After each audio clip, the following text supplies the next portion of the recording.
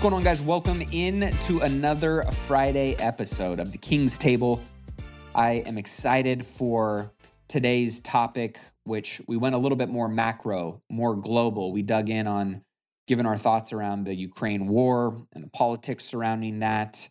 We talked about OPEC and this kind of oil war that's going on and the short-term and long-term impacts of how that will affect the U.S. and other countries. I really enjoyed the conversation around Aaron Amuchastegui shared his billion-dollar business idea. And this is somebody that I always respect for how he approaches, business. Not only the way his mind works and the ideas that he comes up with, but more importantly, the execution on it. So we give you guys a little bit of a snapshot into some brainstorming around what actually I believe to be a very opportunistic and great time for this kind of business to roll out, and how he could utilize some of the feedback to potentially 2.0 or 3.0 through our discussions, the business model. So I think you guys are going to enjoy that section of the show. And then we kind of wrap things up with a little bit of an impromptu discussion around the medical mafia, pharmaceutical companies incentivized to keep us unhealthy, and how each and every one of us have had kind of our own different experiences with health, how we approach it, and our outlook on, really the matrix that the pharmaceutical company has built and kind of gotten so many people stuck in.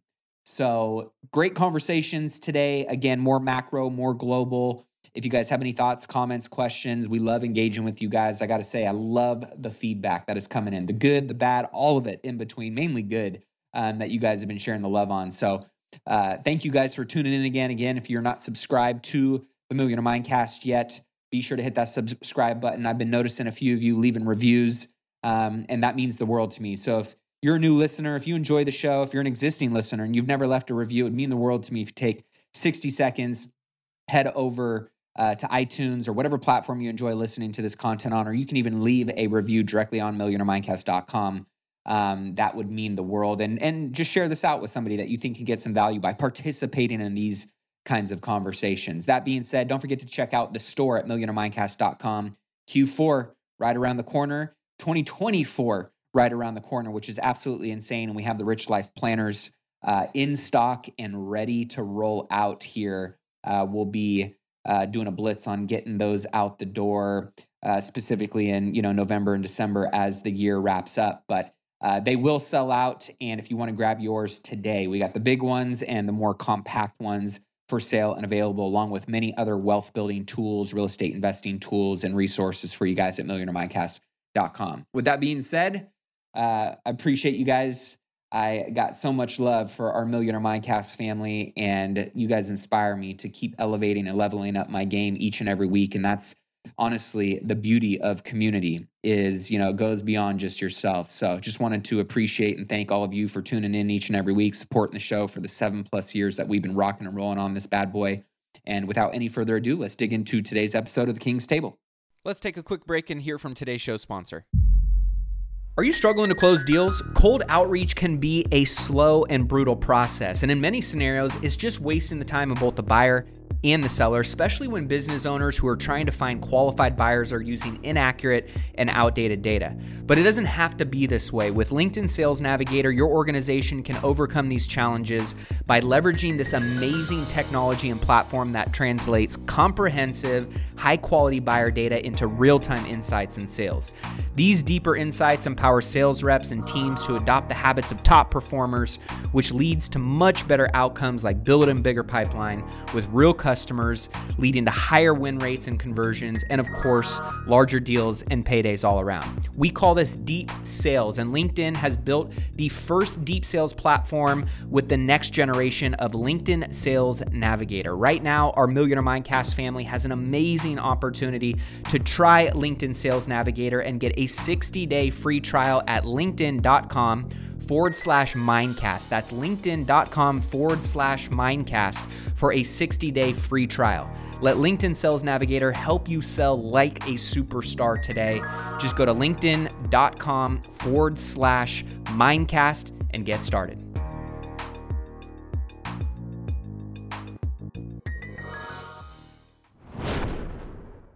Welcome back to the King's Table podcast. I have my friends. I'm your host, Sheesh Nathu. I am joined by the one and only Matty A, the hero of hospitality, letting his hair down today. Oh yeah, baby. And of course, the trend spotter himself, Aaron Amuchastegui, coming in hot from Austin. And I'm coming in from China today. It is 3 a.m. because I am unable to coordinate time zones during the scheduling process. So we are that committed to doing this podcast with everybody that we are all logging in from different places in different time zones. So it's super fun. Unfortunately, Mike couldn't be bothered to join the podcast because he needed to do some family and friends stuff today. But we are still committed to recording, and so here we go. So how you guys doing? Good to see you. Feeling good, man. Yeah, doing real good. Getting excited. We're in Cali, like we're turning the corner from being like hot, dry weather to starting to get cool, crisp mornings, and I'm starting to feel a little sense of fall. So my wife busted out like the pumpkin spice K-cups for the Keurigs, so shit's going down. Oh, it's coming. Ice. We've had like 5 days in a row under 90 here. When we had I don't remember how many days in a row we had that were like 100, 110. Like Austin just came off like the hottest months ever of record, the most days in a row over a certain temperature. And so it's funny, 90 degrees out, people are like, I need a jacket. I need a sweater. We went to the soccer game last night and my son's like, can you buy me a blanket? And I'm like, it's 90 degrees. And he's like, can you go down and buy me a blanket? Before we got started, I was thinking how amazing it is the time that we live, because Ashish just said he's calling in from China. It's 3 a.m. And when I asked him, like, where are you from? Or where are you at today? He's like, I'm in China. And there's absolutely no delay. Like the internet is this magical thing that has really put the world at our fingertips. And more than anything else, like, why are more billionaires created all the time? Why are more 100 millionaires created? Because you can be across the world and it can feel like you're in the same room with me. And as people start to use VAs and outsource or manufacture in other places, the opportunities that we have because of when we live and technology is just fascinating. So it's crazy you're in China and we have a worse delay when Mike's calling us from Phoenix. And yeah, we were teasing him because he's running a father-son mastermind out there. And he's like, I'm running this. I'm like, come on, your priorities, dude, your father-son stuff. And the last thing I need to say about Matty A's hair is ever since I've known Matty, I've been so jealous of what he can do with his hair and how fast he can grow it. Look at that hair, man. Look at how pretty that hair is. His beautiful blonde locks are like 10 inches long now. And I feel like he shaved his head like 30 days ago. Yeah, I know. I've been, I was going to rock my girl dad hat, but I figured I would grace the internet with my beautiful, luscious locks today. Fabio presence. Yeah, we have a lot of good topics today. So I think we just kind of dive in. I kind of want to start with more of a global discussion. There's a lot of things that I've been watching in the last few weeks that I think are worth talking about. And then we have some local things. We want to process an issue for Mooch. So let's just kind of get into it. So firstly, I want to get into the Ukraine war. And Mooch, maybe you give us a little bit of perspective about what you think is interesting to talk about.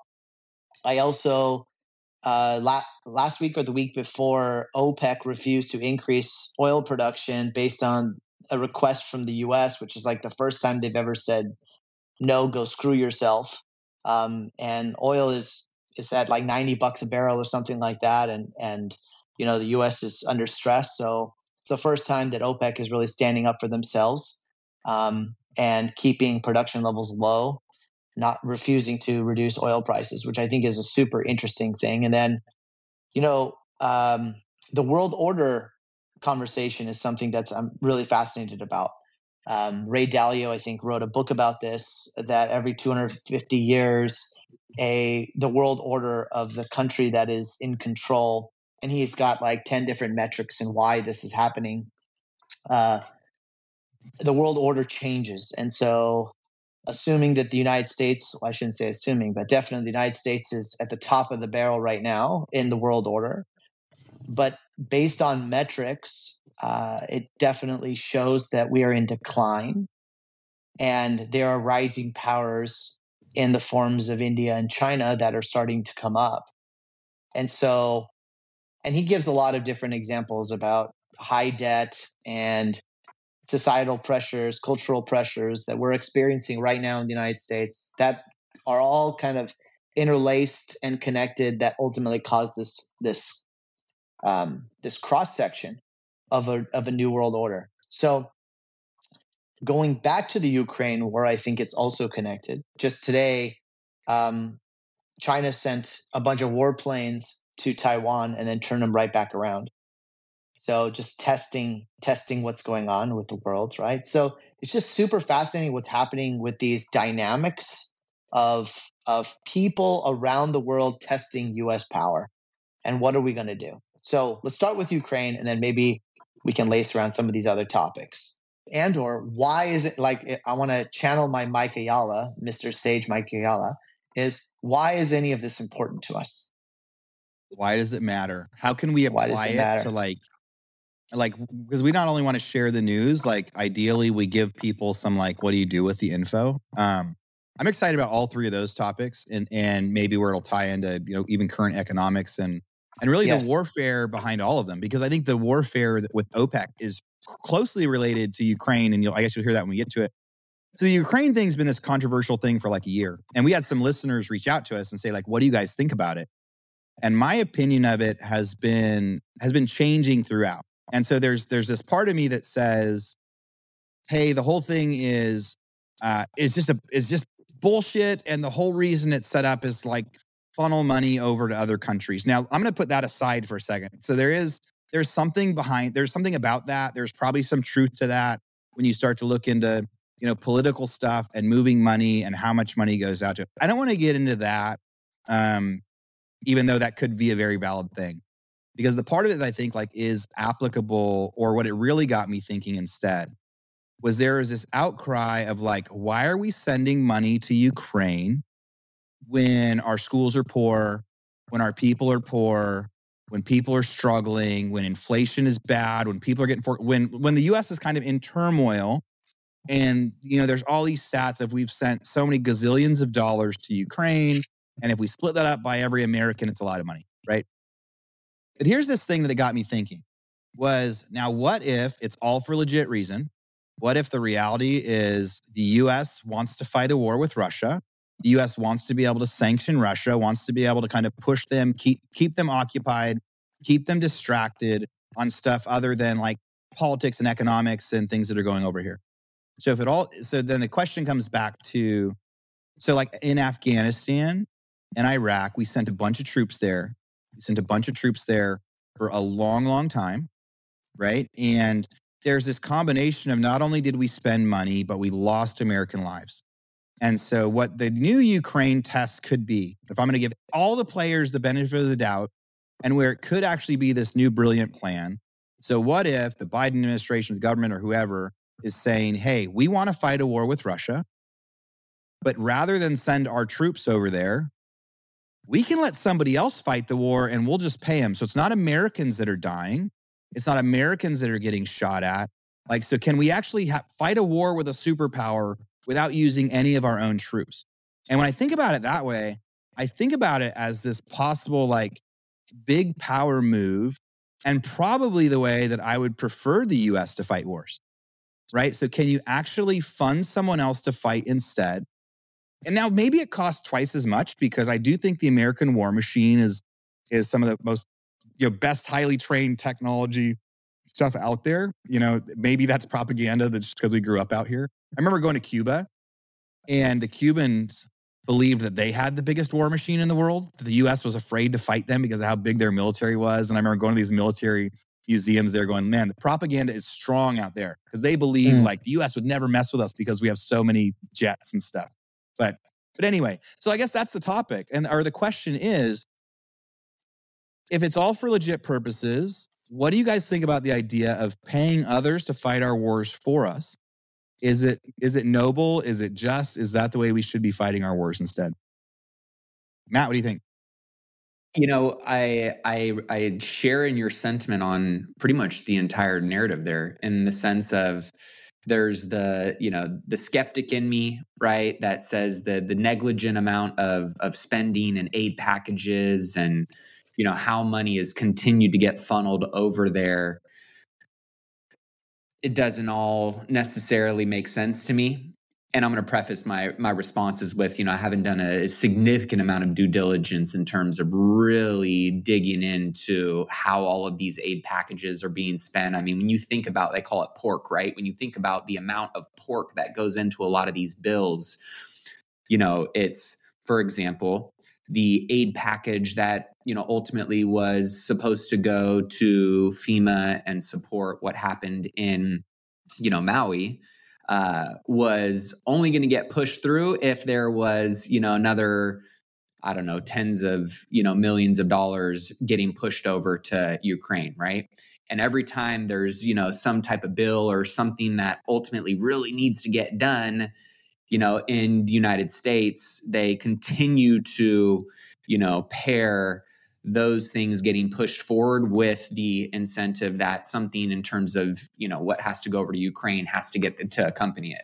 I think two things can be true at once, though. That's one of my, my quotes that I've been living by this year is, two or multiple things can be true at once. There could be fraudulent and, I think negligent spending and aid packages going over to the war. And I also think that there could be good use for it as well. That isn't necessarily lining, the pockets of certain people or, corporate interests or organizations. And I also think that we are testing that exact concept out, which I talked to actually a handful of my buddies that are relatively high up in the military. And they said that exact thing. We are testing whether we can fight wars on other people's soils without us having to send any of our own actual human beings and bodies, or at least large, swaths of those individuals going over.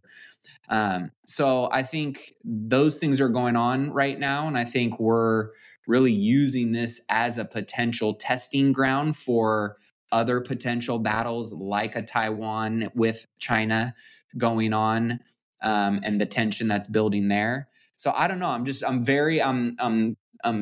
definitely skeptical about the amount of money that has gone over there and how quickly it's gone over there and how quickly that money can really make an impact in the areas that they're saying it's going to impact.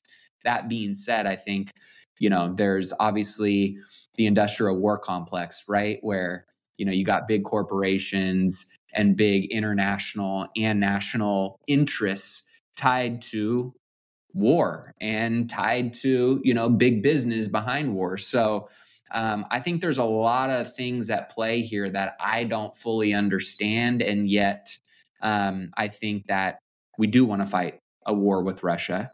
And it's kind of, the easiest enemy to kind of pick a fight with right now based on our strengths and some of the hooks that we have in each other before we potentially get into the 10-round heavyweight championship fight of the world with a potential power like China. Yeah. Mm-hmm.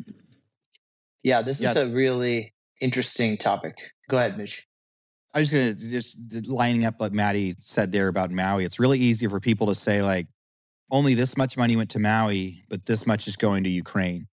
Right, for what's supposed to be similar. And the Maui thing is this whole other frustrating thing of like, hey, they could implement PPP type stuff instantly, like we did during COVID, and solve, like we've already have the system, and they could really solve the financial issue there.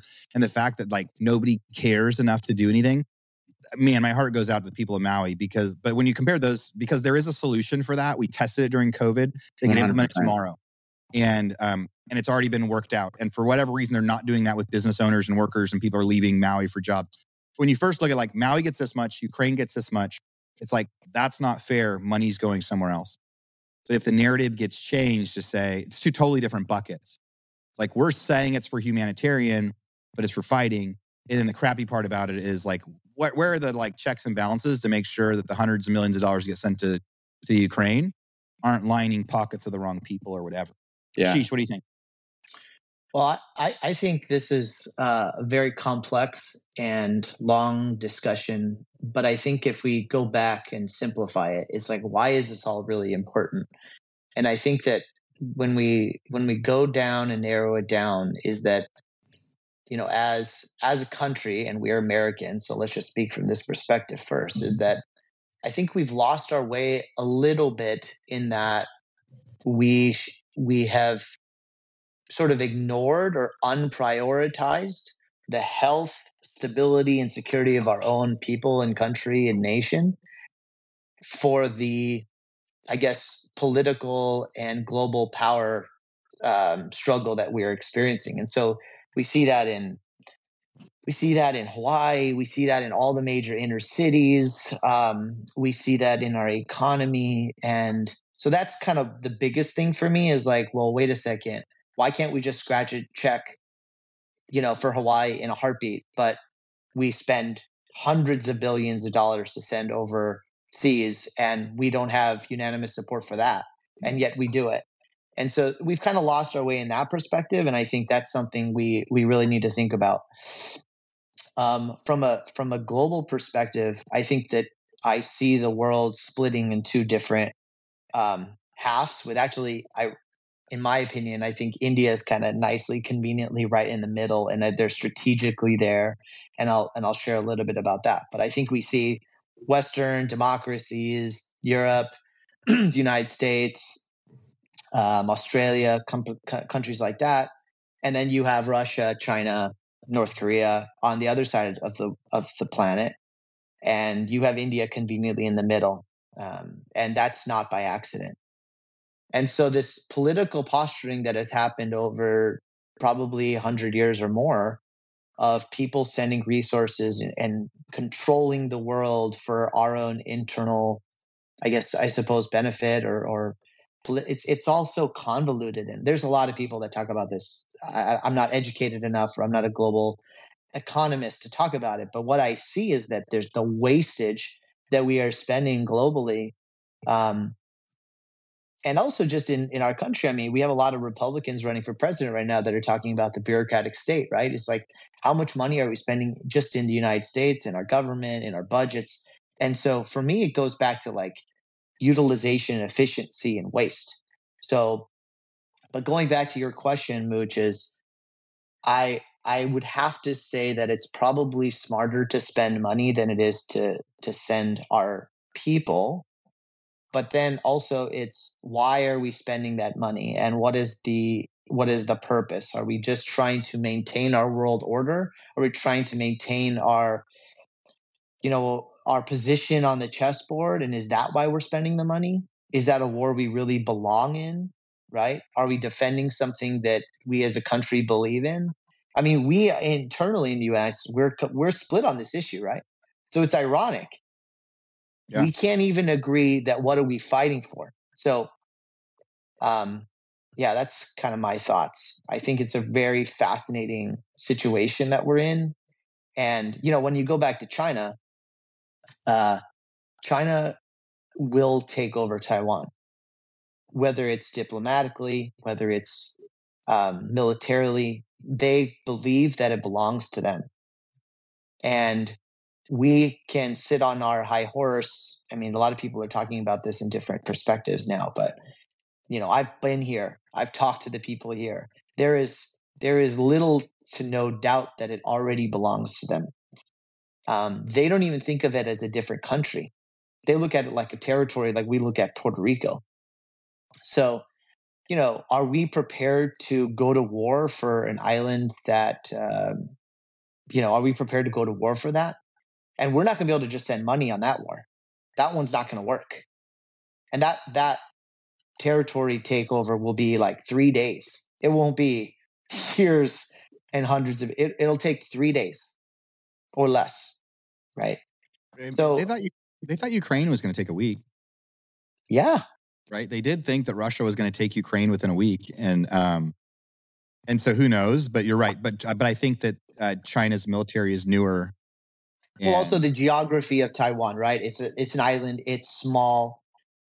We don't have quite the naval strength as China does geographically. The fact that they're so close. So, we're not wargaming here, and you and I are probably not the right people to analyze all that. But like just common sense would tell you is what makes us think that somehow unless we're going to spend a ton of money and a ton of human resources.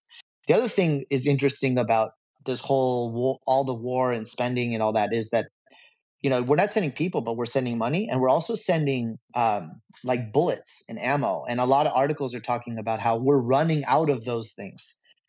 And I think that's really interesting too, is we spend like $800 billion in our defense budget and we're running out of ammo. How is that possible? So we can only have enough ammo to send to one war.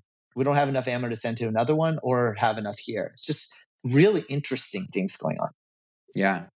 Well, I think too, at the same time, right? When you talk about like, I'll look at it through the lens of being a human being first. I don't want to see anybody die, right? Like, especially over greed and power. And yet you go back and you look at, everybody's talking about the Roman Empire right now, but you go back, right, and you talk about all of these different, rises and falls of, big countries and big empires, right? It's always around control and greed and power, and ultimately the martyrs are always human lives. And so I never want to see that.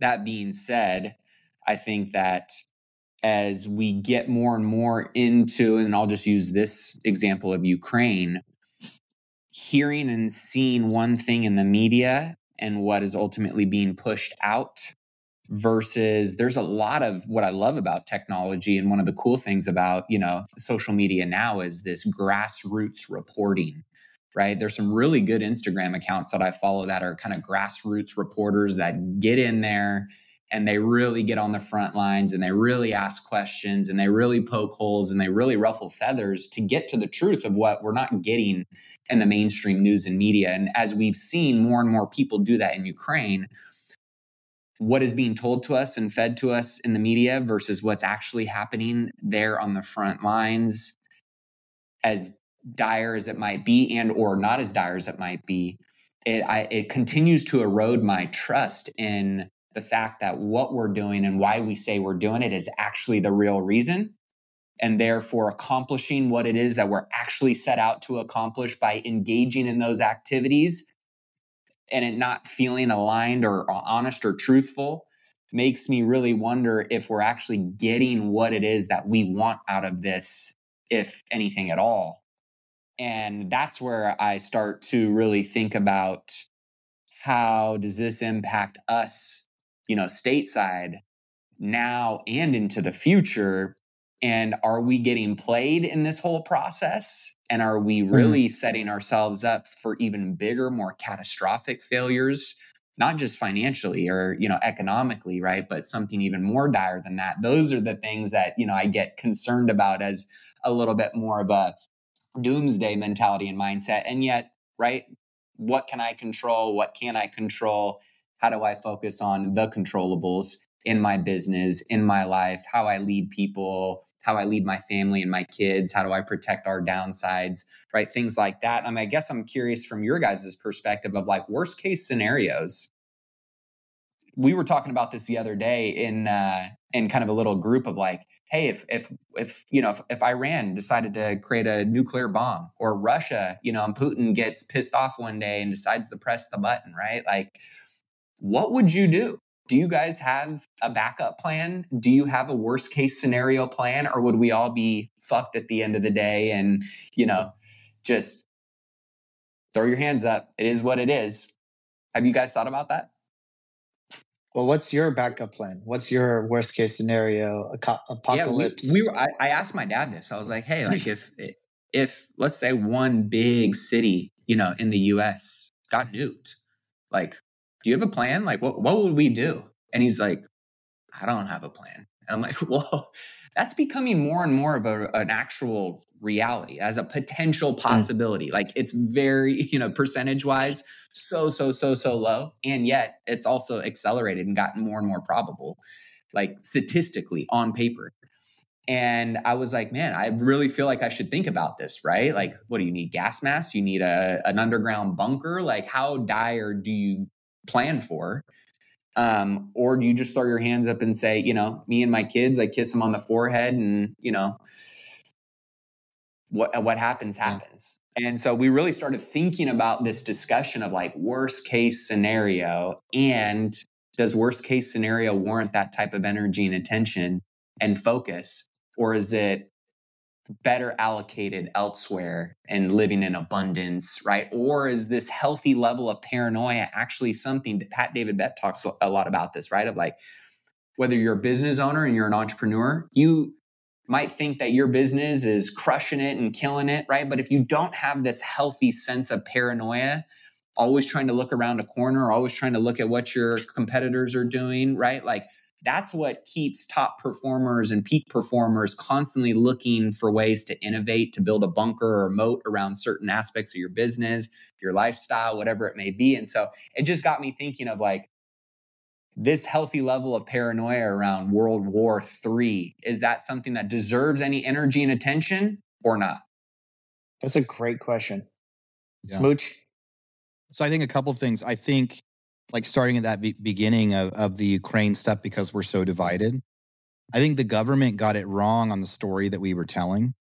Because if we simply said, we cannot let Russia get any bigger and start taking other countries because we believe they won't stop, and we believe it will become a conflict or a world war that we will not be able to stay out of. So they said, we can't let them get out. So we have a choice between sending 500,000 troops to Ukraine, or we can send them money instead, and we're going to send them money instead. I think if we told that story specifically, we'd be way less divided, because what we're seeing is like, oh, we're sending humanitarian for like the schools over there to like tear at people's heartstrings. And people go, screw that, send that money to Hawaii, period. So like they're telling the wrong story for what I think is happening. And if they just told the truth about it, I think that actually everybody would go, yes, we don't want Russia to get any bigger either. We'd rather stop them here. And we don't want a bunch of American troops in Ukraine. You keep going. So if they had done that, if they had told that story, I think there'd be a lot more, it'd be a lot less divisive. Because like, I think it's because before I started thinking that that was a strategy, I thought it was a horrible idea. And now that I think that that probably is a strategy, I'm like, all right. Like, I think they're probably doing the right thing, but they should just be being honest. The World War II, 3, 4 apocalypse scenario of like backup plan. It was not long ago when many of my friends out here in Texas sold their properties, moved to farms. This was just like within the last 24 months. Everybody's moving to Wyoming. 24 months. You know, so Wyoming has got bunkers. Yes. The people that bought 50 acres in Arkansas because it was driving distance to where we live in Austin.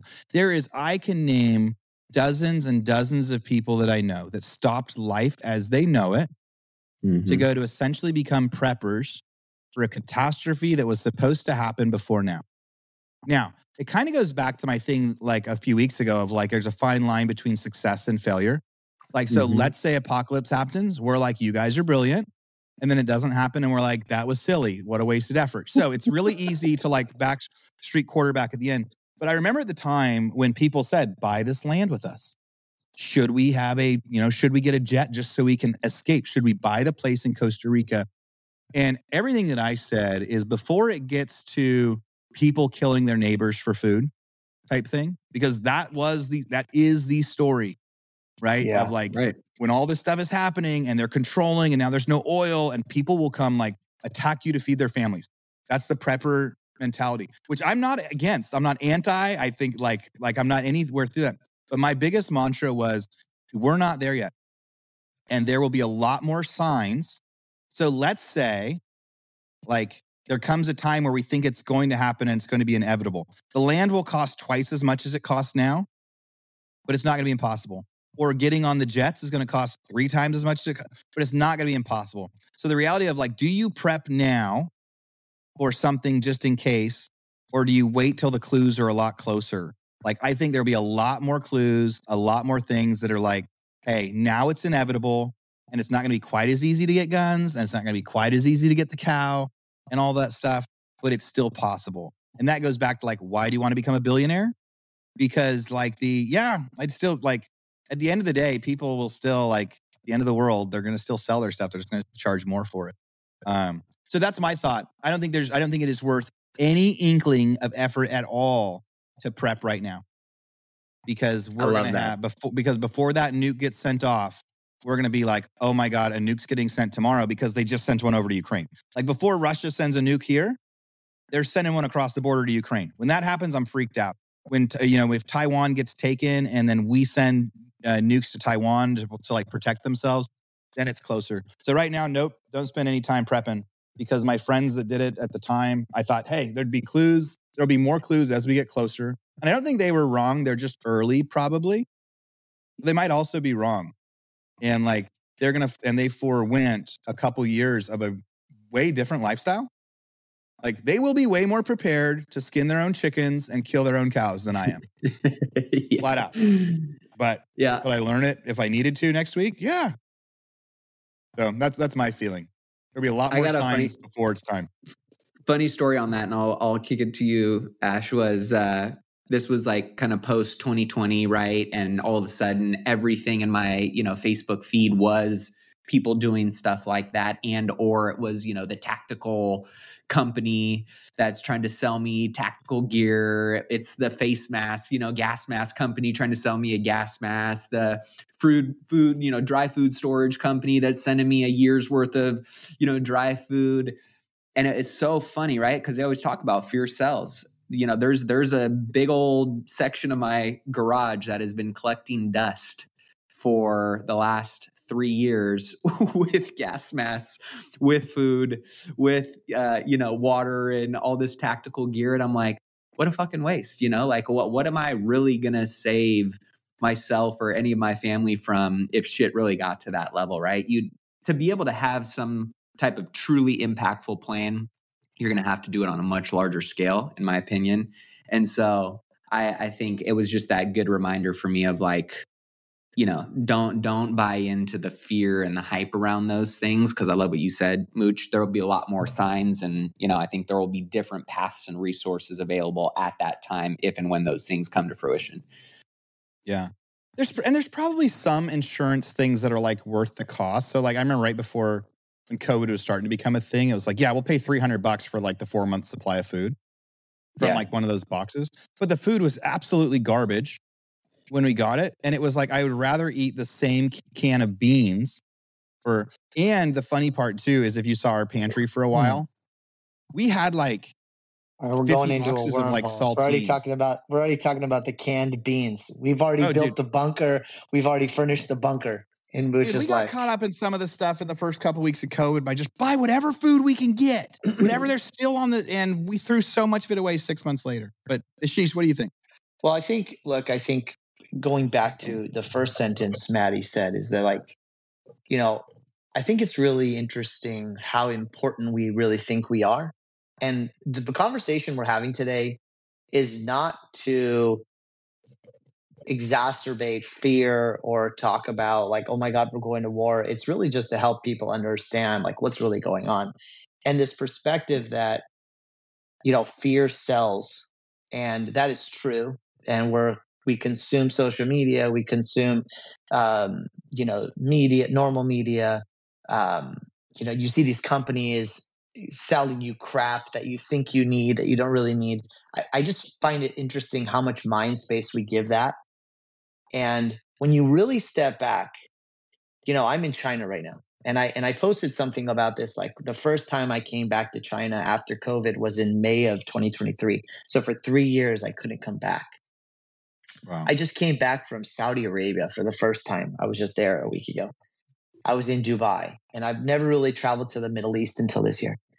And I'm sure you guys would agree to this, is that like when you just live your everyday life and you just do the things you're doing, people are incredibly kind, simple, focus on what they're doing, focus on their families, focus on their little ecosystems and worlds. And I got to tell you, man, I was in Saudi Arabia, which is the whole nother conversation. Okay. But I will tell you, I was so amazed, so taken back about how open people were about talking about things, about embracing people from all around the world, all different cultures. And it's just really fascinating how we are propagandized. I mean, to a certain extent. And I used to tell people like the whole world is controlled by like 100 people, or like let's say it's 1,000 people. There's 1,000 people controlling everything, and they're just pulling the strings, right? You think that there's more than half a dozen people deciding to pull the trigger on a nuclear weapon? No, there's not some committee. There's not some like population that's voting of a half a billion people or something. It's like 6 people that are like, yeah, pull the trigger. And so I think it's really interesting, and I'm speculating, but like that's my perspective, is that I think the everyday life on the ground goes to just being happy. And I know that sounds kind of cliche, but like you can only control what you can control. And that's what I see on the street. I see that in the street in China. I see that in the street in Saudi.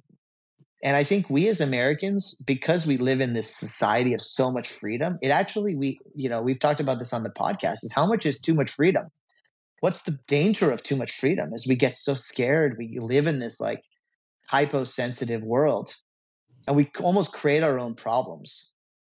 And so true. You know what I mean? We kind of create our own problems. Yeah. And this World War III thing, and going back to the world order, it states that when a world order changes, there has to be war in order for the change to happen. It can't just be a peaceful transition from number one to number two, right? And you can see that in history. The question is whether or not that transition of power, which likely is inevitable in history, it is not proven that it has not happened. Okay, so there's 2 things to talk about: is what can we do to hold that power, and is that possible? And number 2 is, if there's a transition of power based on today's technology and the world that we live in today, is that a military war, or is that a technology information war? Is it a violent war versus a non-violent war?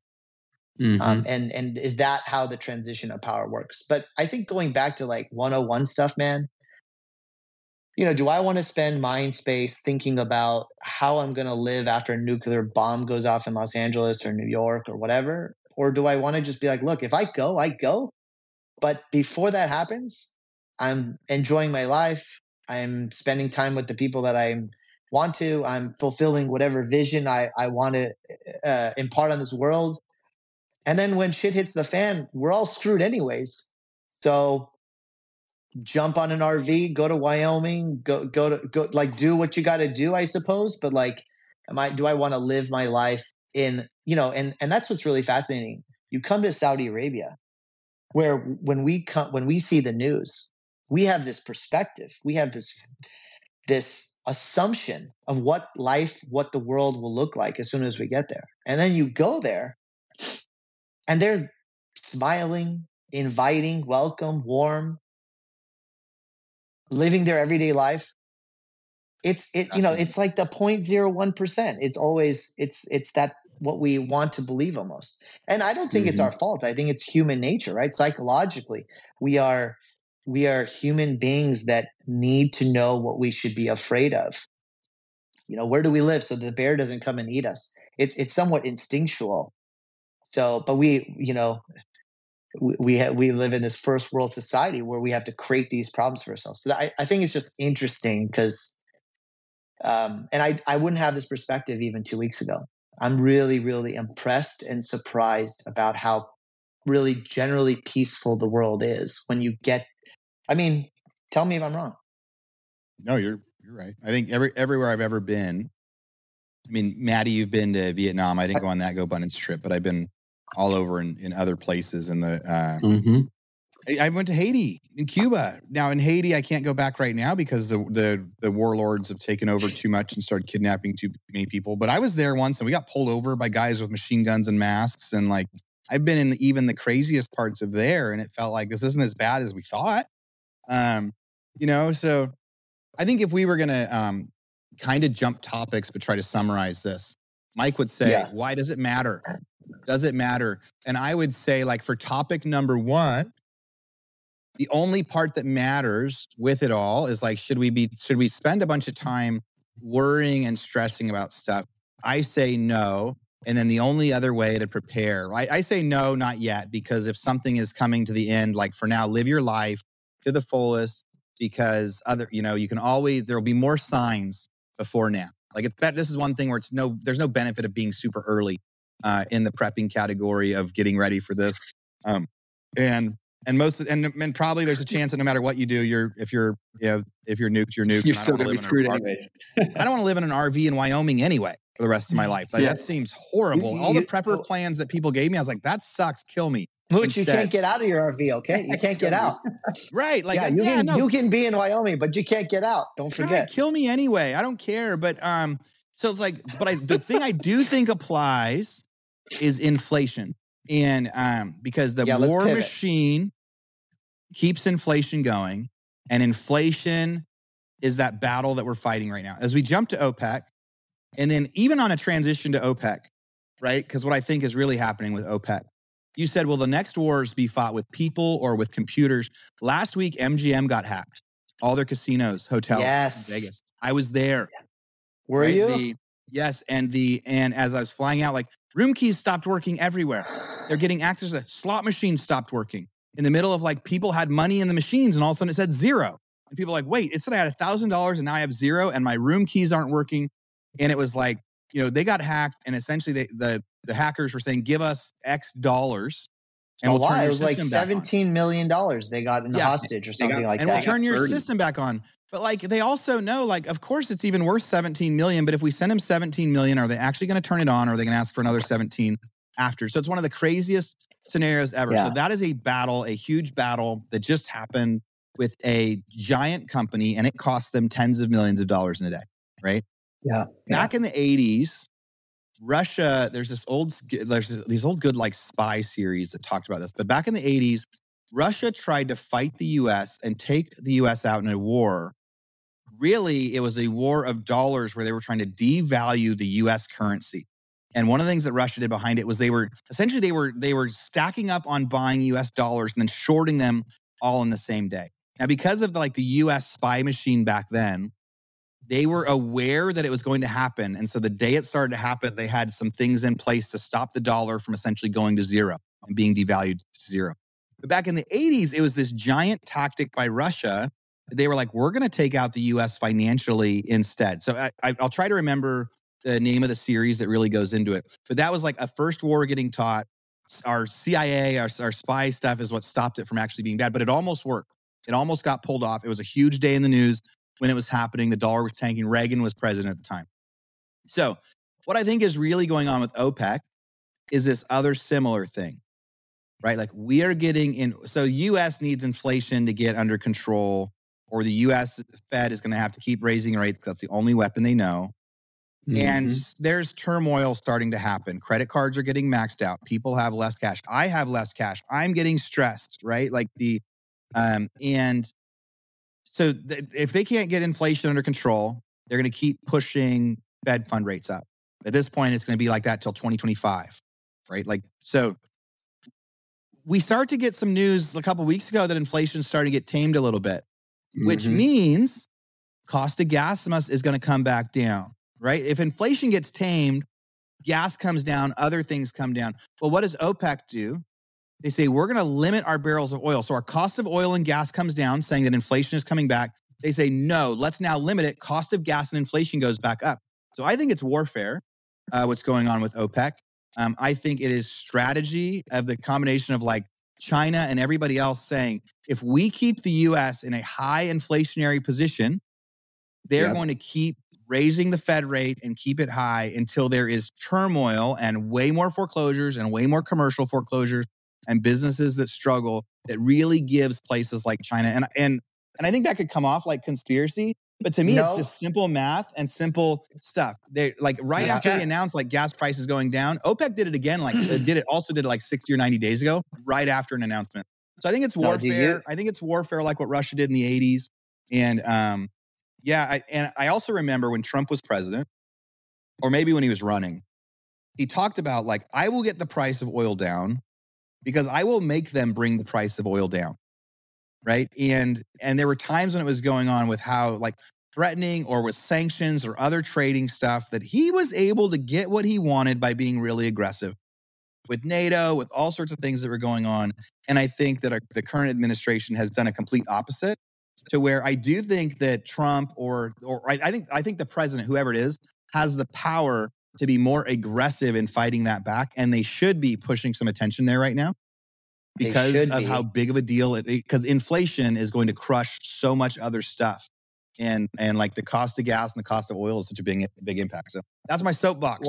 Super well said. That was really yes. well said in terms of it being a chess match. And I think the difference between Trump and this administration is Trump was not beholden to any elite governance, where the Democratic Party is essentially not really the Democratic Party as it once was. It's more of a globalist party now. And I mean, just yesterday, right? Oil hit $90, which is up 40% over the past 4 months. A 10% monthly rise is definitely, right, not in line with what CPI is showing. So inflation is pulling back, but it's complete opposite of ultimately what the data is showing, right? So those two things aren't running hand in hand together. And unless, like you said, Fed, the only way they can fight it is with their inflation tool is just continuing to raise rates, or Biden empties every last drop of the Strategic Petroleum Reserve, which that isn't necessarily going to solve the issue either, with OPEC taking the stance that they're taking. So it's to me, it feels like a weird stalemate, right? That I don't see any real relief anytime soon unless the Fed continues to raise rates. And I think with what you said, right, there's definitely some outside pressures. I don't care. I know a lot of people that say BRICS is not a big deal. And, the globe is, so tied into the strength of the US dollar. The Chinese economy is so dependent. And well, really both of us are so codependent on our economies. So when you think about like, what real bargaining power do we have right now based on this administration, and what posture do we have on a global landscape? Not a ton, and it's not very strong at all. And if anything, the only way that I would see some relief coming in some of these, verticals, specifically in oil, is going to be, we got to continue to do what the Fed has been shown to do and create a little bit more of a trickle effect of turmoil throughout the economy, because there's too many things that are still propped up showing strength, which, the global economy, I think, does not want to see that the way it is right now. Are you interested in boosting your income by an extra $50,000 this year? If so, you're going to love what I've got in store for you. I am beyond excited to officially announce an incredible opportunity to join me in my exclusive mastermind, which will include myself and 25 other hand-selected investors who are actively pursuing commercial real estate in 2024 and want to be held accountable to making sure they buy their first or their next commercial real estate investment property that will net them a minimum of $50,000 a year. This mastermind group will not only teach you how to do that, how to find, how to analyze, how to structure and buy these types of commercial real estate investment properties, but you'll also have an opportunity to be a part of an intimate group of high achievers that are going to take your network and your resources to a whole nother level. But here's the catch. Like I mentioned before, this is exclusive. We're only selecting 25 ambitious individuals for our founding members group who are serious and ready to take that next step in their commercial real estate investing journey. So if you are ready to increase your passive income by at least $50,000 in the next year with commercial real estate investing, then this is your moment. These spaces are going to fill up fast.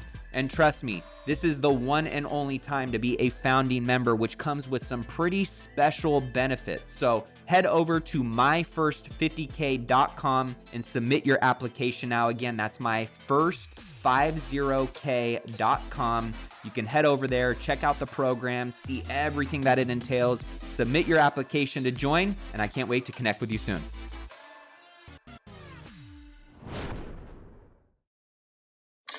I mean, I'm not going to add too much. You guys said that perfectly. I don't think that's conspiracy at all. I think people need to listen to what you both just said over again to really connect all the dots. Look, I think there's no doubt that these countries, Saudi Arabia, China, India, are looking to figure out how to be more self-sufficient.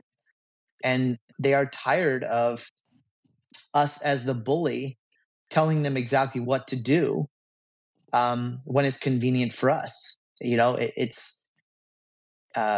to trust other countries to follow their own self-interest. And when they don't follow our self-interest, we somehow get upset with them. I think that's really interesting. And, Maddie, right before we started talking, you talked about, right before we started recording, we're upset with OPEC because they didn't increase production, therefore keeping our oil prices high, right? Gas prices high. Today, or maybe yesterday, there are riots all over New York City about climate change and getting off of fossil fuels and, banging on the doors of Washington. And so I think it's really just hypocritical, perhaps, maybe even ironic, that these countries are following their own self-interests. They're trying to learn how to be more independent, keep the money inside their own countries, and create their own stabilities. And we have oil here in the United States, but we refuse to drill it. Therefore, we're dependent on some other country on the other side of the world. And so I think it's just super, it's almost ignorant what we're doing, So I don't know what the solution is, but I just think it's ironic. It's like we're bitching and whining, but we have the oil right there. For virtue signaling reasons, we can't go get it. We tell the bully down the street to give it to us at the cheap price. He's like, go F yourself. Then we're angry at him when he's just following his own self-interest. It's like, guys, let's wake up. Let's be careful what's going on. Smell the roses. And I'm not a politician. There's plenty of American oil companies that benefit from all of it too. Like I live in Texas. Well, right? Yeah, that's and another, and so it doesn't hurt everybody when inflation's up, but anyway, yes, there's other ways to tap in and fight it. That's almost like the doomsday scenario where instead of tapping into the oil, they're like, yeah, but if there's a nuclear war, we're going to wish we still had our oil. And it's like keeping stuff for like the scenario that will likely never happen instead of living a better life now is so the wrong way to do it.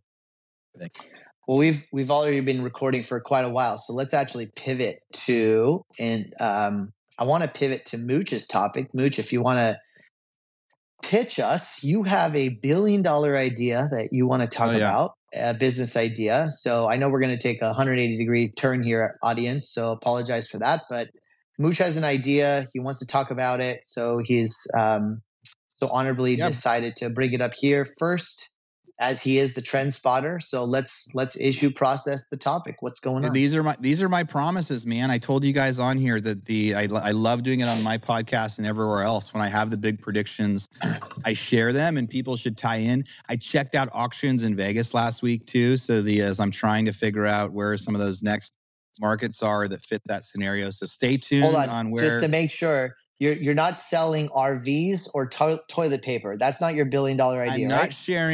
I'm not sharing bomb shelters or lessons on how to skin your own cow. All right, so go. We've got this giant stalemate now happening in the world, right?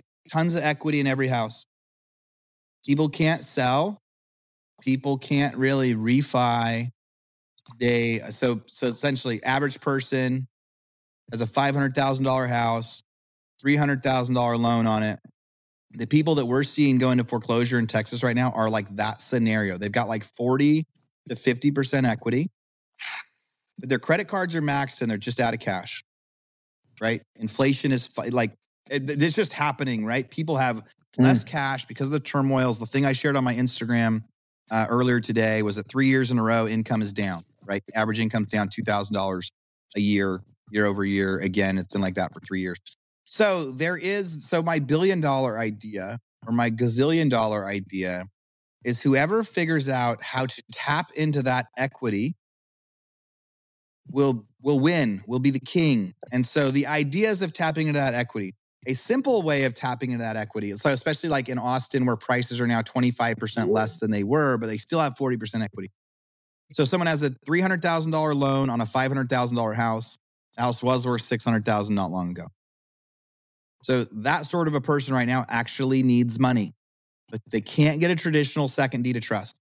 So two options on the company that I think I want to create. One, the very simple version is a hard money lending deal that says, hey, we will tap into your equity, right? And we will tap into your equity and we'll give you a $100,000 loan on $100,000 second that doesn't have to have the same sort of regulations that the other seconds do. Because there's a lot of regulation on if you get a second, it has to be the same bank. There's a lot of regulations in Texas around it. But I think there's going to be creative ways around that. And I think the other upside or the other like big idea will probably actually be, hey, I would like to buy 25% of your house for $100,000. Right? So it's worth 500. You owe 300. I'm going to give you $100,000 now for 25% of your house. Right? So now and it could be interest based, or it could be equity based, or it could be like, who knows what that payment system is.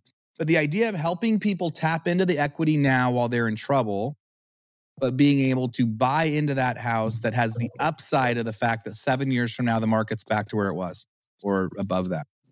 And so I think it's a giant idea, for the two reasons, because of the amount of equity in every home and because of the amount of need that people have. Because we're getting so many creative requests from people just going like, I've got no money, but $200,000 in equity, but my house isn't liquid anymore. Like there was another article today that shows how the person's primary residence is the least liquid it's ever been. Meaning like there's the lowest chance now, like liquid being how quick can you sell something? And like somebody's personal residence just isn't. So that's the whole business plan of like the foreclosure leads we sell and everything else is people going, hey, I'll sell my house for $350 today instead of going into foreclosure, even though it's worth $500. So that's my idea, that people need to tap into that, figuring out the system that will tap into that equity. But it's also this creative time that instead of saying like, hey, I'll buy your house for $350, even though it's worth $500, which some people go, yes, but there's nowhere to go. I've got nowhere to go. It's that idea of you can keep your house and you'll have an extra $100,000 in your bank account right now. And it's kind of taking advantage is maybe the wrong word, but it's kind of betting on that idea that people would rather have money now and forego the upside later. It could even be something like, hey, I'll buy 25% of your house at today's $300,000 valuation for this, but I get the next upside when it sells, or you can't sell without it. What are your guys' thoughts about that? About the opportunity? You think it's a realistic opportunity, and or like are there better ways that people could try to tap into that equity? Funny that you bring this up. It was pre-COVID. So it was maybe 2018 or 19. A buddy of mine started a hedge fund and wanted me to jump on board with him, and I was helping him out with some stuff. But this is exactly what he was doing. It was home equity unlock. And it was essentially for people in those exact types of situations that wanted that type of capital. There's actually a decent amount of competitors in the space. Have you done some research in who the players are, kind of bigger players are in that space? Yes, but I haven't seen anybody that's like, I guess a big player. Are there big players in it right now? There's a couple. There's a couple that do that in almost the same capacity that you just shared, in terms of whether it's buying equity in their home at a discount to unlock that line of credit, and it's just no interest, no payments, we're taking upside, but there's some kind of covenants around how they recapture that investment and mitigate kind of their risk in second position. Or they're essentially doing creative clear outs of the first and bringing in some capital to do a cash out on the second. But I loved the model. I think it's brilliant, especially right now, right? When the cost of capital is so brutal for some people. I could see it making sense from an equity standpoint of taking a sliver of the pie without there being any debt service to it, because unless you can make the cost of capital appetizing for people, why would they not just go with the bank versus, your option? But I think there is definitely a need for it right now. When you think about the trillions, I forget what the statistic was, but it's the most, I think it's over $1 trillion now, right? The most equity United States housing market has ever seen, ever, right now, today. And yet, 90% of mortgages are sub 4 or 5%. Yeah. So there's really no incentive for anybody to take money above and beyond that. But there's people that are in cash crunches. And I think that is going to continue to become a louder and louder and louder narrative that we see and hear consistently going forward, especially because I just think that we're still I don't think all the dust is settled, and I don't think all the dominoes have fallen yet. And I think there's going to be some more distress that comes at some point where people are going to need to tap into that. And maybe, liquidating the home is going to be their last choice. And these types of scenarios and options are going to start to make a lot more sense for people to explore. So I love it. Yeah. I said last week, I'll never sell my personal residence here because it's like a 3% interest rate. But in theory, there's like $1.5 million in equity in the house that I'm sitting in. But there's no traditional second deed of trust or line of credit that's legal. Right? You just can't, because it's a jumbo, because of the situation it's in. But also my lines of credit with banks now are so expensive, and some of them are getting canceled for no reason, where I'm like, I need a new $1 million line and a creative solution that could let me tap $1 million out of my personal house to go help run my businesses, whatever else right now. Like, I would say yes. I would say yes to something at an extreme rate. I would probably say yes to selling 25% of my house, knowing that okay, when I sell it later, however, we got to slice it legally to go yeah, I want to take $1 million out of my house. Right? I think, Ashish. So, yeah, I'm not sure. I don't know as much about this opportunity as you guys do, but did this exist in 2008, or is this a new business model? Is this new industry? I don't think anyone ever had the equity they have now. So in 2008, people didn't have the equity, and people didn't have the reason to never sell their house. Yeah, right.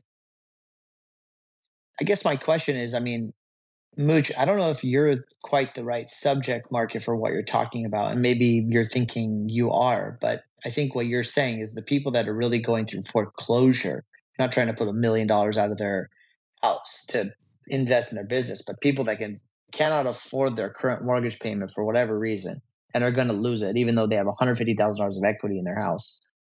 I guess just taking a couple of chess moves past that.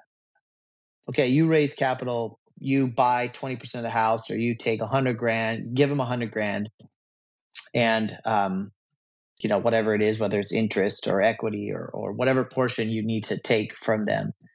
I guess my question is a few steps beyond that is, what do they do with that money, right? And so most people keep their equity because it's sort of their biggest investment. It's sort of their retirement. It's money they can't touch, which means if they can't touch it, they can't use it, right? And we know Americans do not have a history of saving money when they have it. So I guess my question back to you is, it could be a good business model, but does it have sustainable competitive advantage long term if we know that people's buying or spending behaviors are such that I don't have any money to spend, and I just got $100,000, right? You just bought 25% of my house. Oh yeah, are you kidding me? I'm about to be homeless.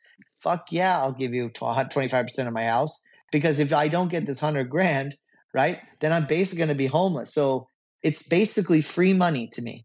So what do I do with that money? What am I going to do with it? Am I going to save it? I'm just going to use it, and then I'm going to run out of it again. And now I have a higher mortgage. Well, I guess you're buying, so it doesn't increase my. And so you, from a business perspective, you actually may be compromised again when they continue in 2 years' time, spend all the money, 3 years' time, spend all the money, and now still can't make the payment. So now you're responsible for it to hold your equity. But I just don't feel like people are responsible enough to manage that money well. And what are they going to do with it? So I suppose that closed loop, will that get the business in trouble? Yeah. I think in phase one of your business plan, if you raise $100 million and you say, we're going to go give away $100 million, we're going to buy 25% of 1,000 homes or whatever the math is, right? I think that phase 1 is possible. But then what happens at phase 2, phase 3, phase 4, phase 5? Does it start to erode and fall apart based on injecting $100 million into the economy, giving this money to people that are not like you, which are business owners, that are people that are factory workers, people that work in service economy jobs, drivers, whatever it is, who are just sort of at the middle to low economy side? What are they doing with that money? And then how does that circle back? So I guess that would be my first initial response to that. Yeah. It's good points, because I think it is really, and it's not necessarily people in foreclosure either. It's just the average person that is living month to month. Mm-hmm. Yeah.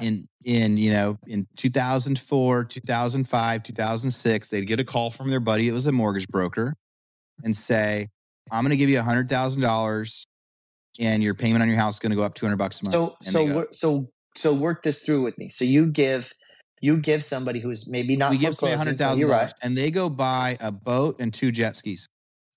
Yeah. Right? So now what? Because that's what they're going to do, essentially. Like, that's what people do when they get extra money, unless it's some sort of a reverse mortgage thing that maybe you tie up a couple years of payments and you release it by the month or something like that. Because you could do something where we'll give you $50,000 today, and then we're going to pay your mortgage for the next 2 years, right? So because the thing, there's 2 things you're trying to do. One is lend money where you can charge a fee and a high interest rate.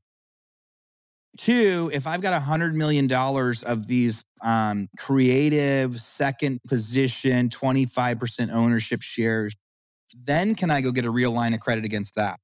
Like, can I actually securitize that into a rate that's a sub 5, sub 6, something? Because right now you can't individually, but if it's all of a sudden a giant business that's like offset with those, can I get cheaper money somehow? That's beyond my expertise. That's the brainstorm part. But so then let's say the other thing we're trying to do, so plan 1 is we're trying to lend money at a fee. Plan 2 is we're also locking in a value in real estate that we think is going to be worth more in 6 or 7 years, because in a lot of places the price is now corrected. Essentially, it's saying the house is worth 5. We're going to buy it based on a $400,000 valuation to tap this cash. And so if it does survive a few years, then eventually the property gets sold or more. And so you charge a point, you get some interest, and then when it sells, you get a 25 to 35% pop. And maybe the average person is fine. And maybe it even so why won't a person sell right now when they've got a 3% mortgage of $1,500? Because they're never going to find anything cheaper. Then they tap their $100,000, and now they owe 20, and essentially now they're paying $2,500 a month on stuff. However you work out the scenario. Well, now maybe it's worth selling, and they go, because now it's not quite as affordable as it was. So they tap it, and then a little bit later they say, let's sell. So not a risk-free. I think it's a similar business to lending, right? So not risk-free, and it's a similar business to lending, second position. It's riskier stuff because most people that take the money won't necessarily spend it on good things. Because human nature, I don't do it either. Just for all the judging that it may sound like I'm doing, when I refi stuff, half of it goes to toys and half of it goes to good investments. I'm not the smartest when all of a sudden when I become flush, I don't invest at all. I should, but I don't. I love life too much. I'm not worried about that. I'm worried about the end of the world might come so soon that I better spend. I love life. Yeah, you're not buying RVs and toilet paper. Yeah, I love doing it the other way. What would be interesting would be to, and this might be maybe a parallel product to that, but if there were people that were interested in that, right? Kind of like what you just said, half goes to toys and half goes to investing. Well, a lot of people don't necessarily have vehicles or resources that they know to invest in or what to invest in. So if you not only were the one giving the loan, but you were also showing them a path to generating, hey, you split X amount over here, and here's what that growth and or return could look like as well, right? That might be an incentivized way of creating customers that, one, you can lend to, and 2, you can play an arbitrage by getting them to give you money back and going and redeploying that at an interest rate that you might be able to turn a profit on. We're going to call that Mooch Bank. Yeah. I mean, that's a fascinating twist, right? Because you're saying, hey, you're going to tap into 100 grand and here's where you can use, and like, don't squander it all. Go do X, Y, and Z with whatever you want to play with it for. But let's leave a good chunk of this over here as well. And let me show you how that done over here can actually make you money. And then you're just playing the arbitrage on relending that, redeploying that capital up. I like that idea. You're like, yeah, I like here, that take idea. 50,000 of that, invest it over here. You can make 12% a year on it and maybe make a $25,000 pop later. And so it won't cost you anything. Yep. What's the exit strategy? If you only own 20% of the house, can you really control whether they sell the house or not? So I think that's where like the securitization happens, or if they're in default, you could decide to sell it, right? Or you're banking on the fact that eventually people do, or it's more like lending, but you just have a bigger spread where the idea is like, as long as there's like a payment that's made or something, if you're getting paid 8 to 9% on the money, but you've securitized it in a way that costs you 5 to 6, do you care if it ever gets paid off, even though that's the bigger payday? Eventually they do. Eventually, properties sell and properties trade. So that's so I need to work out a lot of that stuff. But I think one of the things though is I'm not suggesting this or saying I agree with it, but I'm sure there's many countries we've talked about today, they would be happy to give you $100 million to buy U.S. assets, buy a portion of U.S. assets. The Saudis have a $1.5 trillion sovereign fund that you write a good business plan, get on a plane to Riyadh, and I'm sure some guy is going to write you $100, $200, $300 million check to say, wait a second, you just gave me a way to buy 25% of the equity in American homes all across the world. I'm in. Here's the check, buddy. See you later. I'm on your next and I got a 30-year vision. I don't need the money fast. Here's 30-year money. Not to say that's what I'm telling you to do, and I'm not promoting that, but it's and you could probably get it at a low single-digit interest rate, my friend. See, I think we just gave everybody this $1 billion idea, and now I'm going to show the difference between an idea and implementation, and and we could see who out there is the ready aim people that never shoot, or the people that'll go shoot and do the same thing because it's a big enough business that's around. But yeah, I think you're right. Like the sale for raising money, you're going to raise it from foreign parties is actually easier to raise money than any other way. It's like you're going to own a whole bunch of U.S. real estate, and it's going to be a small portion to where our government doesn't really care because just 20-25% of all these assets, it has the same upside. I mean, what is Blackstone is buying all these single family homes all across America, right? Making it basically unaffordable for somebody to buy a house right now. So you don't think that these other foreign countries are going to try to step in and a guy like Mooch, who has all the data, has done it in 2 or 3 cycles, who has all the systems, people, team, can't raise the money and can't say, oh yeah, this is a systems problem. This is not a strategy problem. This is like, I have the systems in place. I have the data. I have the contacts. I have the process. Like, let's go. I have the and then once you prove concept, it's like Amazon, right? It's like how many $300 checks can you write? It's like it's so scalable. So I even know the people that are most likely to take it because they've maxed out their credit cards. Like we've got the stats to say like this person has no credit card debt left and they have 100,000 in equity. I think I'm going to call on the audience. If you guys have any questions, if you have ideas, if you have any opinions on why his idea is, we don't care to think his idea is good. Tell us why his reason or his idea is bad. Why would his idea not work? Send them into our podcast, send them into Maddie, and let's figure this out.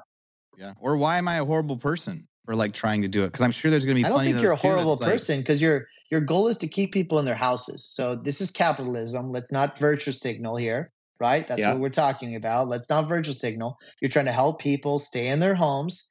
What are they going to do with their equity? Okay, maybe their retirement went down, but then you're also giving them an opportunity to invest half of that money into other real estate investments or other opportunities that they may otherwise not be able to do, kind of pulling a Grant Cardone here, right?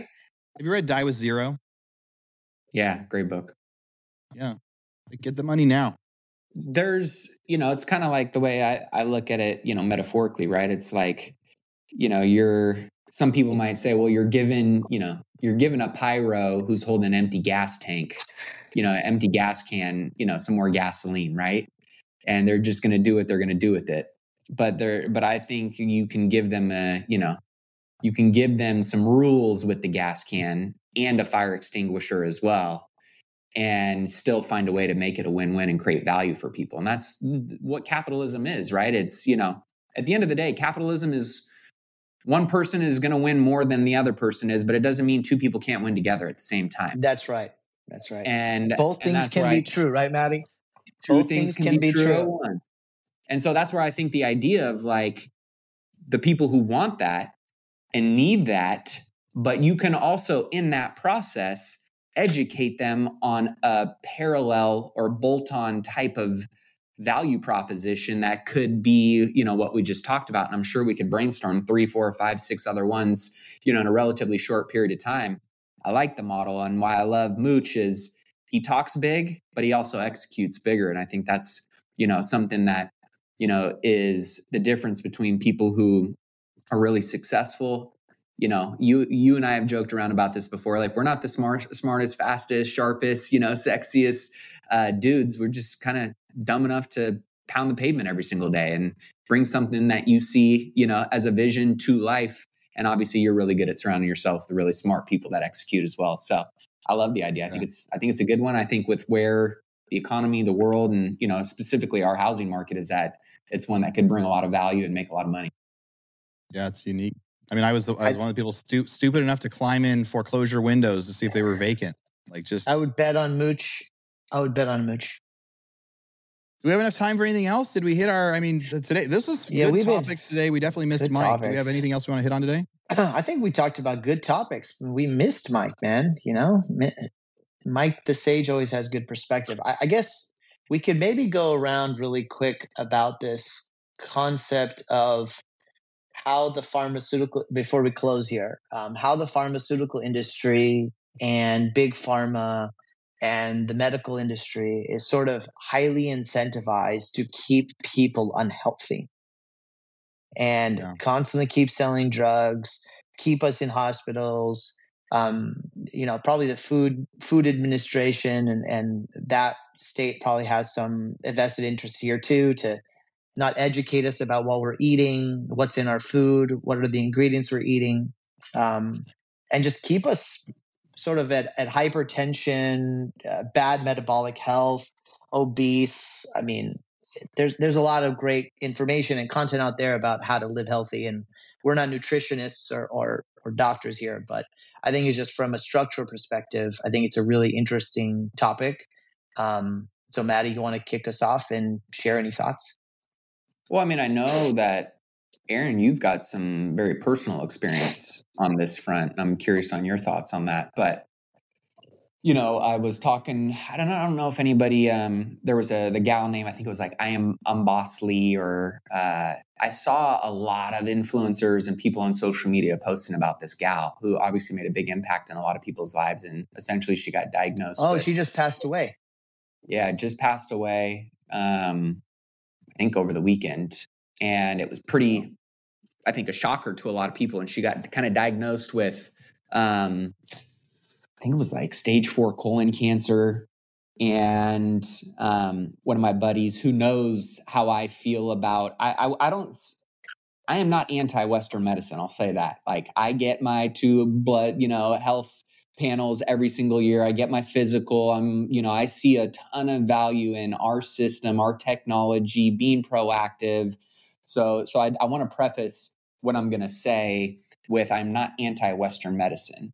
But Western medicine is not my only truth that I believe in or subscribe to either. I've done and experienced Eastern medicine. I think naturopaths are, very applicable in today's world and have some value to bring. I think there's a lot of different options and available resources that aren't necessarily promoted in Western medicine because they don't make money. And I think that's, something that most people would acknowledge and say, is a real, situation in the world we live in today.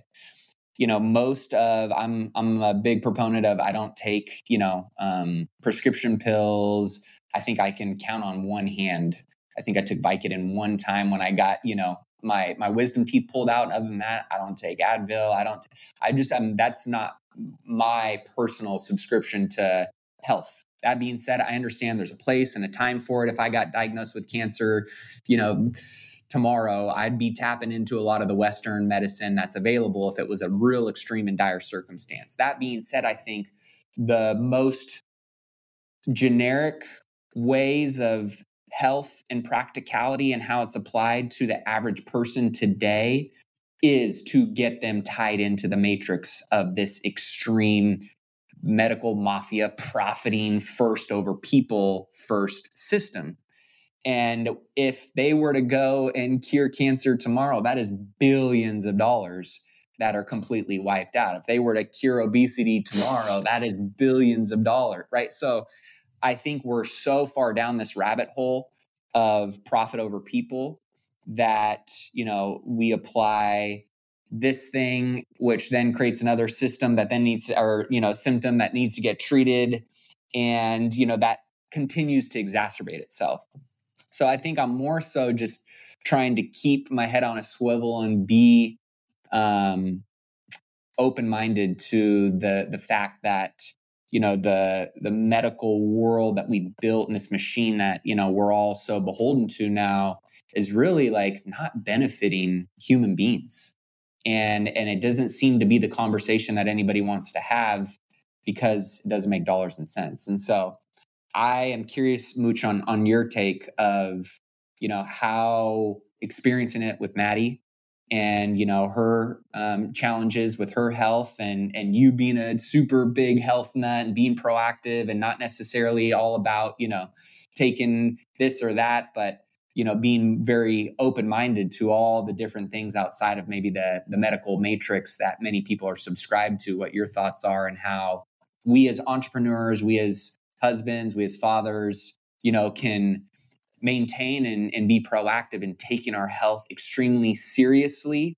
And when is the right time to tap into what the medical system provides? And when is it important to maybe either steer clear of it or look at other options and resources outside of what, this machine tells us is the only way to be healthy or to, get healthy.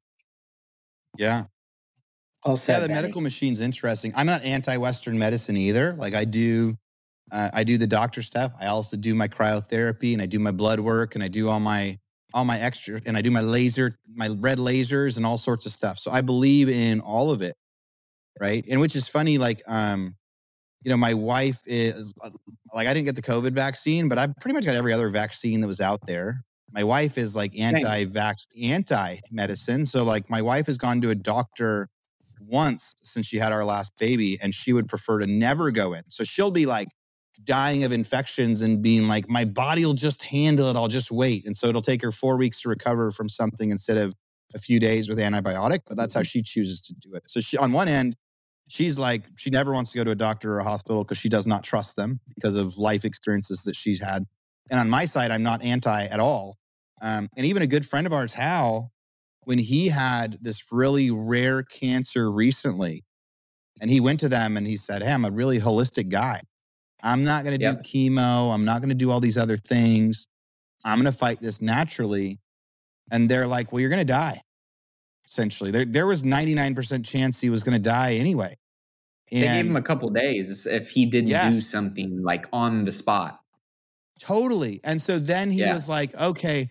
So then he did a combination of, all right, I'm going to do chemo. I'm going to do Western medicine. I'm going to do all those things. But I'm also going to do all the things I possibly can to detox my body. And then he did all these things on the other side that was the holistic stuff to get the poison out. And so he attacked it from both ends and said, okay, I'll do I'll put in the chemo, but I'm going to do all these things that the doctor would never tell me to do to get the chemo poison out of the rest of my body. And he beat a 99-1 odds. Now he's a magical hero, Hal Elrod. Like you go read his Miracle Morning, you go read the Miracle Equation, right? He's a legend. And he was a legend when he went and beat this. And I remember hanging out with him like during that process. So I'm not anti either, I guess is my point. But I think there's a couple problems with medical the way that it works right now. One is like the insurance industry and the businesses and the supplies and the products that people can use to fight it. So there was essentially like early on when Maddie broke her ankle, there's like a special machine on the third break. There's a special machine called like a bone density something that helps the bone form faster because her bone wasn't healing like it normally should. Right. And so this bone density machine, you call and they go, okay, we can cover it with insurance, but it usually takes 3 or 4 months to get approved.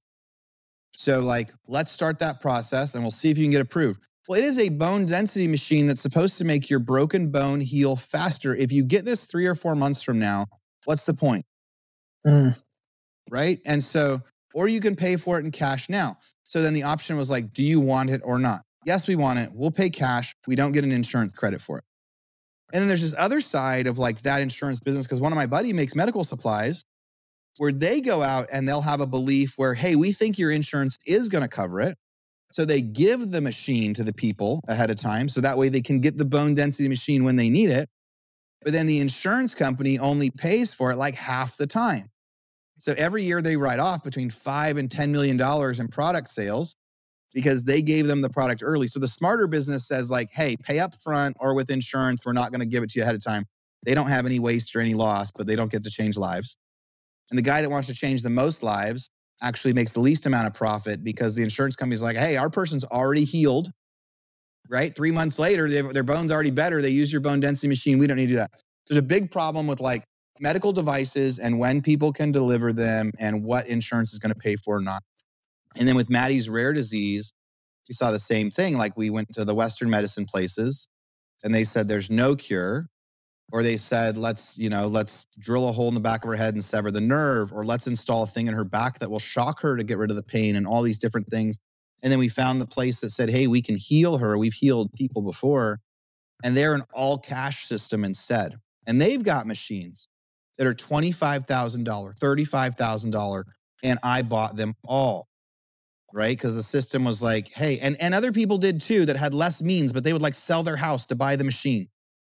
Right. One of the gals just came out here from London. One of the gals that Maddie was in treatment with in Arkansas just came out to Austin in London to go to the second place that Maddie had. And her parents sold their house so she could come out and get the treatment that Maddie gets here.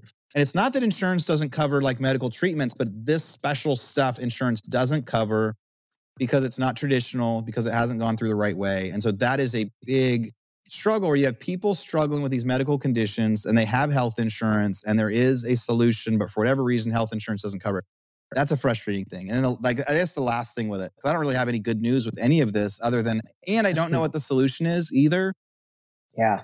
But so the people that are the miracle workers in medicine, they start out going, I am going to heal everyone. I'm not going to deal with 10 patients. I'm not going to deal with 20 patients. I'm going to do hands-on, and it's like the leader of the company that's the expert, and they will figure out how to heal people. And everybody that we met in the pain service industry started like that with a very small operation, with a mission to cure any sort of pain possible, to prevent people from killing themselves. And they were amazing at it. And they were doing it on this really small scale. And they were hands-on with every patient, and the head person knew every patient, knew every tactic because they were the brilliant one. They were and then people say, you got to heal more than 5 people a month or 5 people a quarter. You got to do this bigger. You need more people in here. All right, let's get an assistant. And maybe assistant can run one of these treatments. And let's start. And now these places that used to have 5 people at a time have like 70 or 75 people at a time. But now nobody's getting the care anymore. So the other sad part about the medical industry is the people that are the miracle workers, eventually it becomes a business. It's not out of bad intention, but like out of need, because people are like, you have to help us too. There's 70 people that need my healing. Maybe I can do this, but then it becomes a factory like everybody else. Okay, run them through. I don't have enough time to talk to all 75 patients, so I'll give them each 5 minutes. And so it's really hard to sustain these miracles. And we saw that at the facility she was at in Arkansas, that it's like growing like crazy. And so it was so much tougher for people to get it when it started with like this gal being able to heal people that no one else could heal. And now we're almost seeing it in the Austin one too, because now it's like starting to grow. Or at the beginning when there was, 2 patients in there at a time. So we knew Maddie was going to see the head guy all the time. Now there's 10 people in there, right? And she sees, and we don't see him as often. So anyway, my opinions are there's a big disconnect between the insurance industry and the treatment centers and the treatment options. And that disconnect, if could be solved, could change a lot of different people. Because again, when it comes to the machines, the special machines and the special medical supplies that people need, when we had that scenario where it was like, here's the bone density thing that you can get in 4 months if you wait for insurance, it was just, it's just ridiculous. And it wasn't set up for people to heal. It was set up for money to be made. And it's unfortunate. And that's why people don't trust medicine. But people don't trust Western medicine. It's not that there isn't plenty of ways for it to work. So that's my soapbox on it. To that point, what I've written this word down like 4 times today is like trust and truth. And I think if we, again, whether it's being honest with yourself and truthful with yourself, or it's being honest and truthful in your marriage, or it's being honest and truthful with the American people, I think this root word, if it at the root of it, truth or trust, it's such a powerful word that can positively move and make such an impactful difference in your own life, in your marriage, in the economy, in the world itself, right?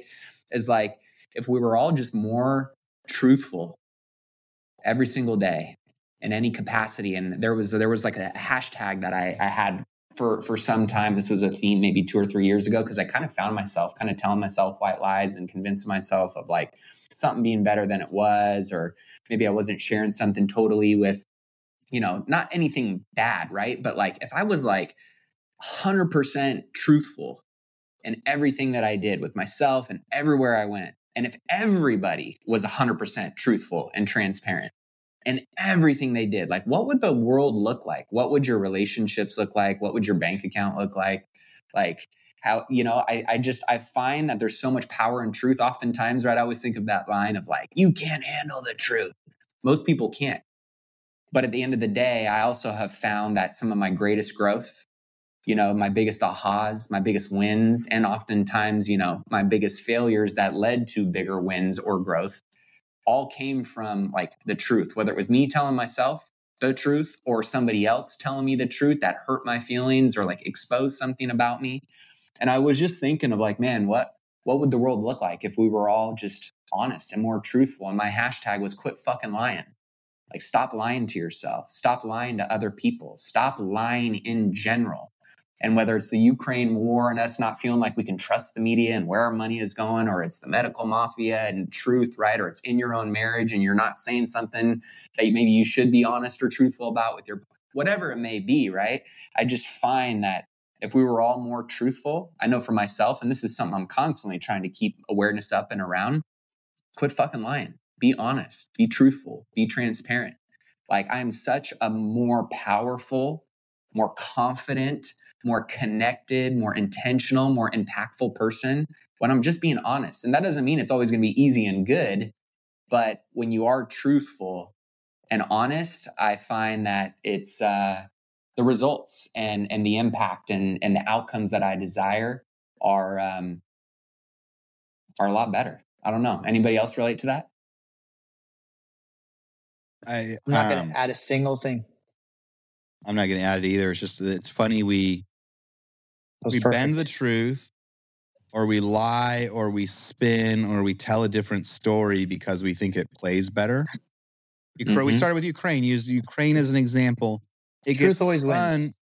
It gets spun in a way that they think is better, and the truth was actually better.